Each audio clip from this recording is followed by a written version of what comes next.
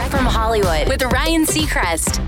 The Hollywood Reporter shadowed K-pop megastars and the world's biggest boy band, BTS, for a very revealing article that looks into their lives, their history, and their future.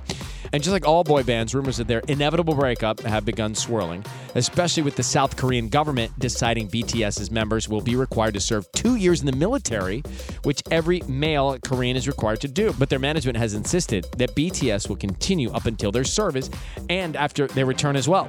And Jimin says keeping the BTS train going will be easy. He tells The Hollywood Reporter, "It's not like we have to compel each other to keep this going. It's nothing like that.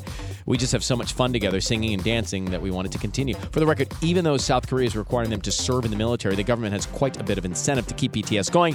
It was revealed in the article the boy band's responsible for a staggering $4.65 billion of South Korea's gross domestic product. That's Direct from Hollywood.